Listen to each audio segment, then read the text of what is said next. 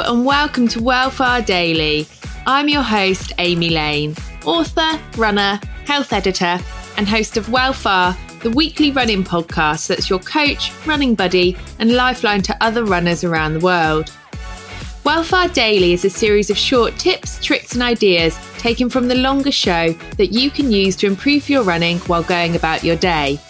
Remember, you can listen to the full-length episodes of Wellfar wherever you listen to podcasts. And my book, I Can Run, is available in audio form and is great company on wet winter slogs.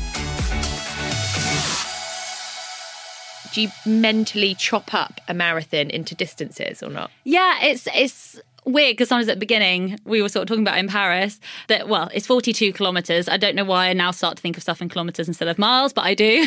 They go past faster than a mile. A mile's quite a long way. So either we like to imagine it as, you have your first 12 kilometres and then you have 3 10Ks after that. And then normally you get to like the last 5K and everyone's like, it's just a park run. Hundreds of people do this every Saturday. I can do this. Or sometimes I like to divide it up into 11K, 11K, 10K, 10K. So it depends on how it's going. Yeah. As to how I start to split it up. But I normally do it by kilometres just because I find it personally, it goes past faster. I did that this year because last year I didn't. I just set out with 26 miles in front of me and I was like, I have to run 26 miles. And I'm Point two. Yeah, 26.2. That is a good point. And I don't even think I even registered the half. Yeah. Like I just had that I had to do this massive distance. Yeah. Whereas this year I broke it up into a 12, 10, 10, 10. Yeah. And suddenly I just felt it was so much more manageable when you were on the course. Oh, and almost like, say if one of those 10s was bad, you're like, I'm suffering. But you know what? That 10K is going to finish in 3K and I'm going to put it in a box. I'm going to forget about it. Let's bring on this next 10K. That last one didn't even happen. Or say you can cut it down even smaller into 5Ks or whatever you want to, or your miles. But then, just treat each one as a completely separate run. And once it's over, you move on.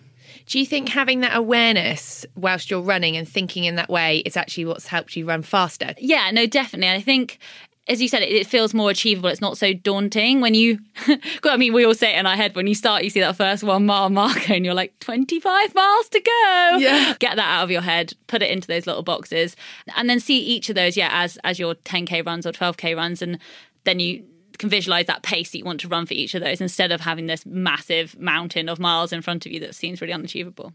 What a great tip. I'd love to know if you put today's advice into practice. Why not join the Wellfar crew on Instagram using the hashtag Wellfar? And if you're after a running buddy, follow Wellfar here on Spotify for full-length episodes. Thanks all.